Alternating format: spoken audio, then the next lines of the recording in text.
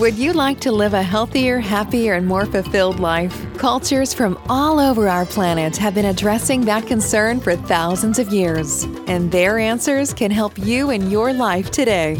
Join anthropologist and healer Robert Vetter as he introduces you to cultures of health and healing. Get ready now to try out some healing beliefs and practices from far and wide. Here's the host of your show, Robert Vetter. Welcome back, my family of listeners. I'm honored today to be spending time with Don Oscar Miró Quesada. Oscar Miró Quesada Solevo is a respected Kamasca curandero and Alto Misayoc adept from Peru, founder of the Heart of the Healer, originator of Pachacuti Mesa tradition cross-cultural shamanism, an internationally acclaimed shamanic teacher and healer, earth-honoring ceremonialist and author. Don Oscar is OAS Fellow in Ethnopsychology and member of the Evolutionary Leaders Circle and Birth 2012 Welcoming Committee.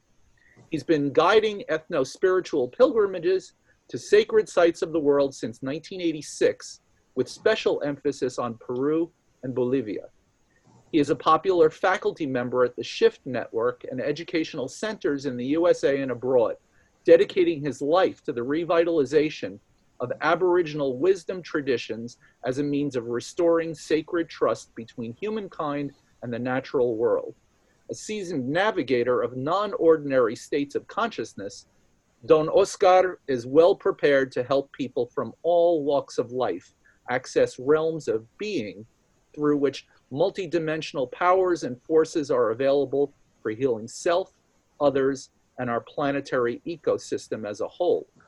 His ceremonial work and apprenticeship programs have been featured on Sounds True, CNN, Univision, A&E, Discovery Channel, and the History Channel's Ancient Aliens. And a dear friend of mine, I might add. Oscar, it's so great to have you join us today. Ahí ciao waikicha Roberto Vetter. Napakuyaiki. Thank you, Robert. Mutual, my good friend. It's an honor always to exchange soul-laden visions of what it means to be human.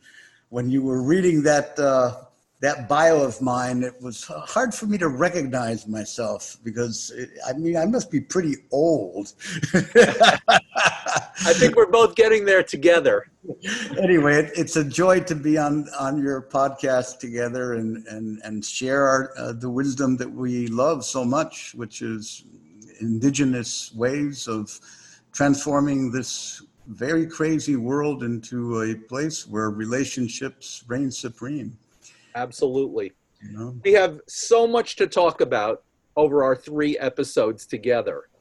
And I have found your personal story to be a very inspiring one.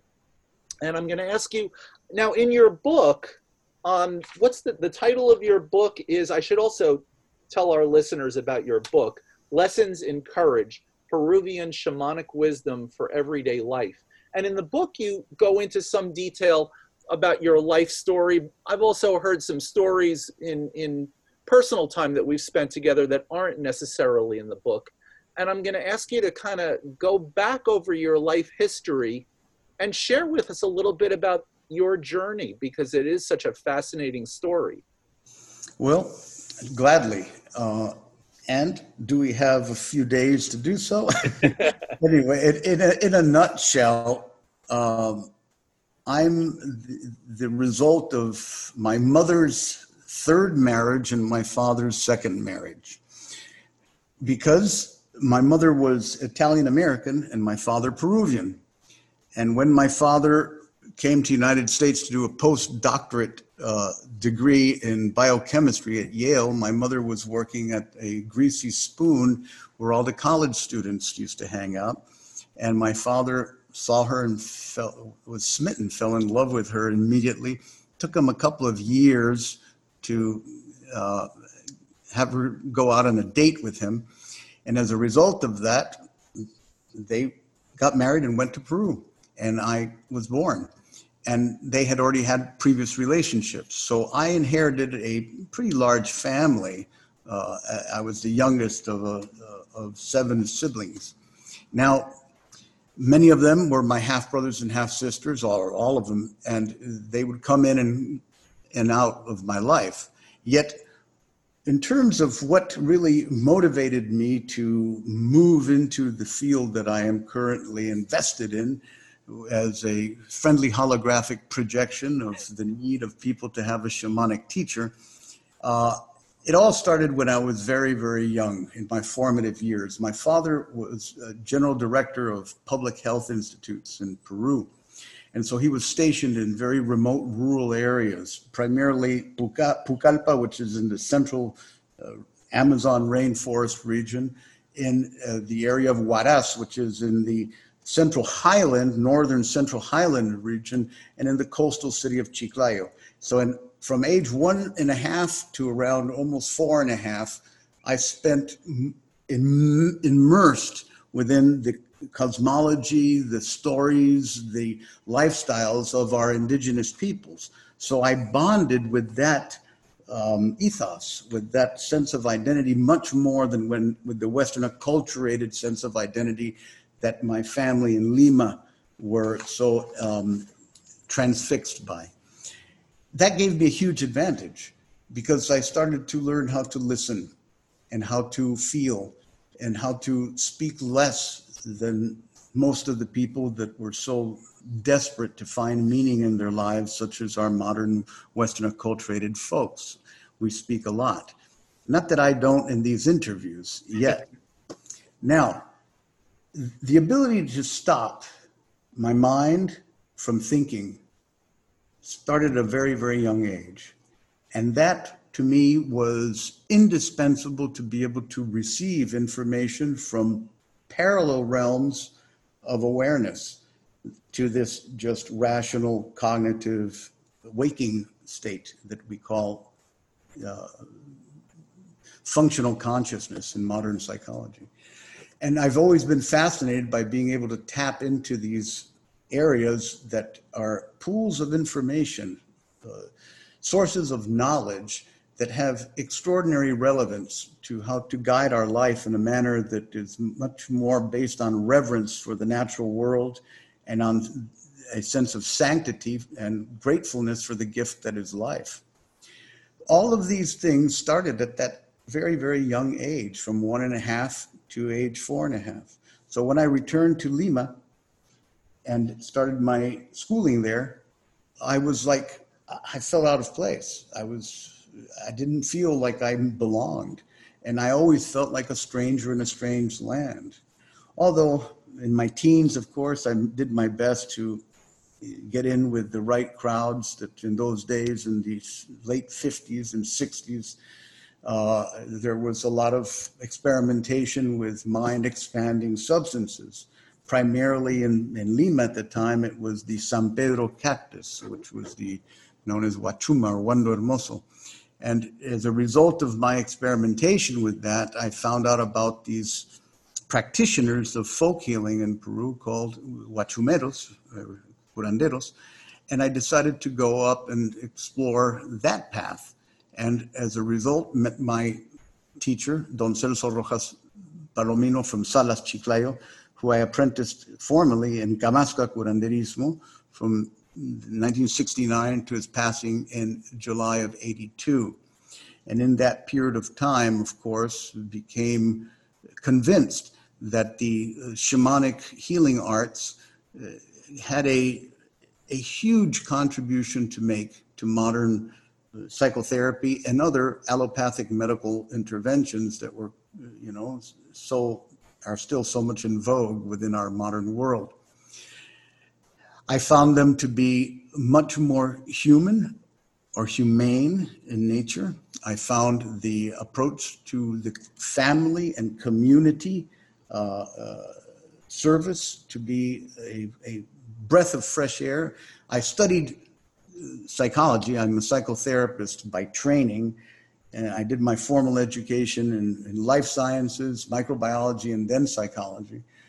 and then entered into ethnopsychology, which is the study, it's like medical anthropology, the study of the indigenous worldview and how that applies to their adaptation to the modern changes in the world.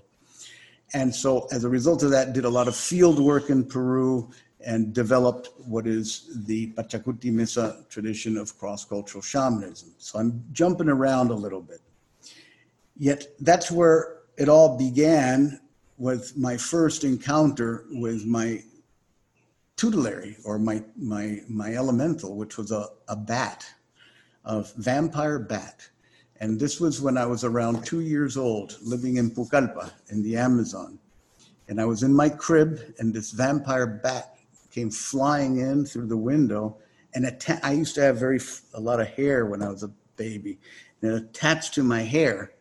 And I freaked out, and I started to, rub my head against the crib, and the poor bat, I obliterated it.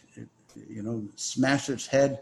So when my parents woke up in the morning, they saw a bloodbath, and they saw these two little legs of the bat hanging out of my hair.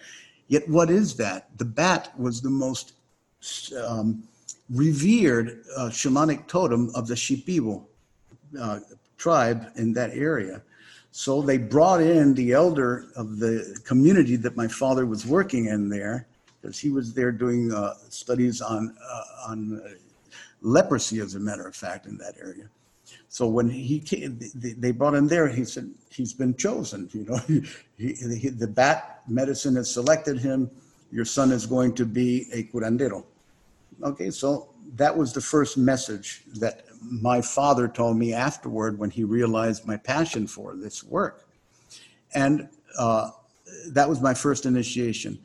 When I returned to Lima, I found myself, as I said, walking between worlds and not fitting in. I was a very, very poor student.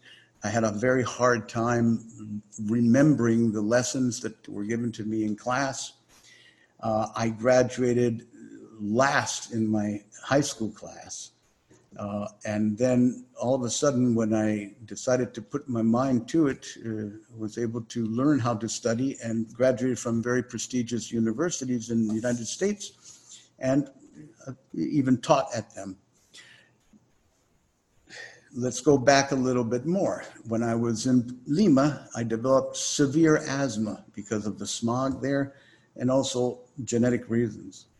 And I would enter into these states of hypoxia, where my breathing was so constricted, I was choking. I was given intravenous dexamethasone, which is a steroid, cortisone, to allow my alveoli to open up and breathe. And my health was dwindling very rapidly. And so my father decided to move me to the highlands, a place called Chosica, which is outside of Lima in the Central Highlands. And I spent my 10th year of life up in this area.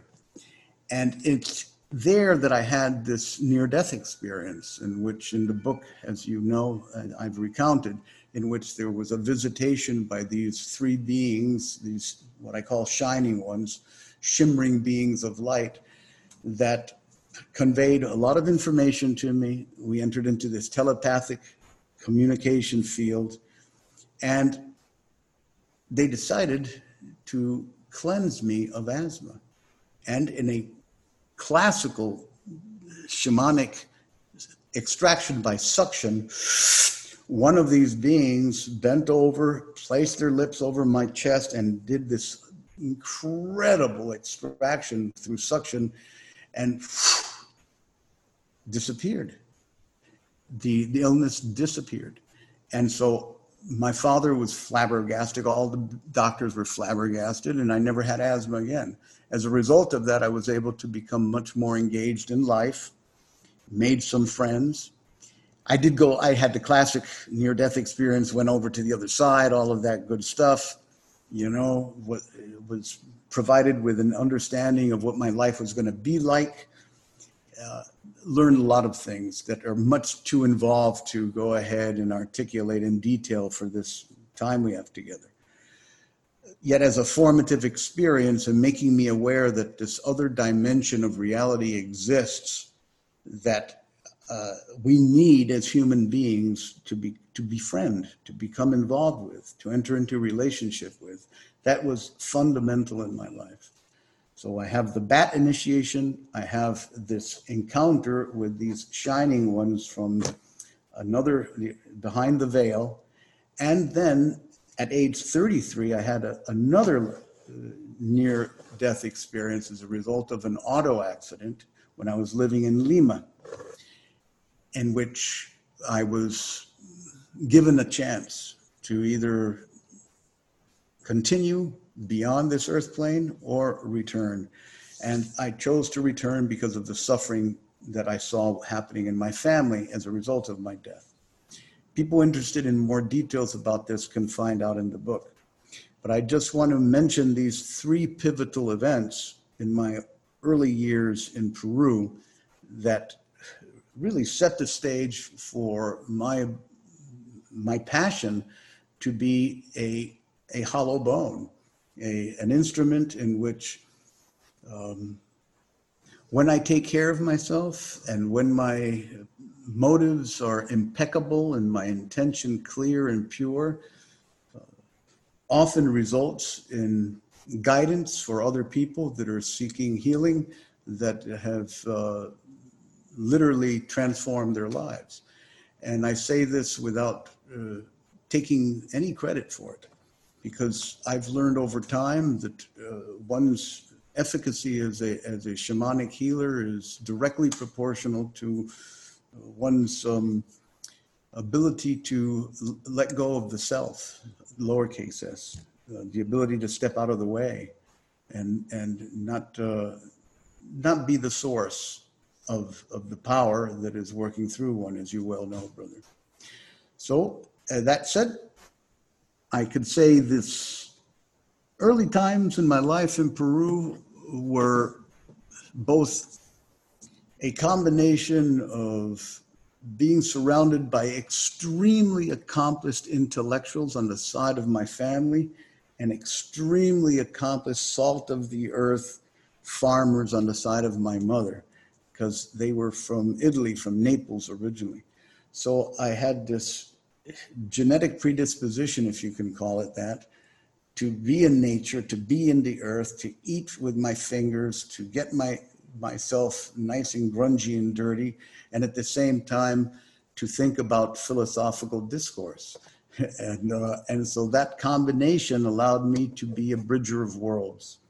And so that's what most people enjoy about this path of the Pachacuti Mesa tradition, that it provides intellectual and wisdom nourishment for the soul, as well as earth honoring enmeshment with the living sentient planet that we call Pachamama.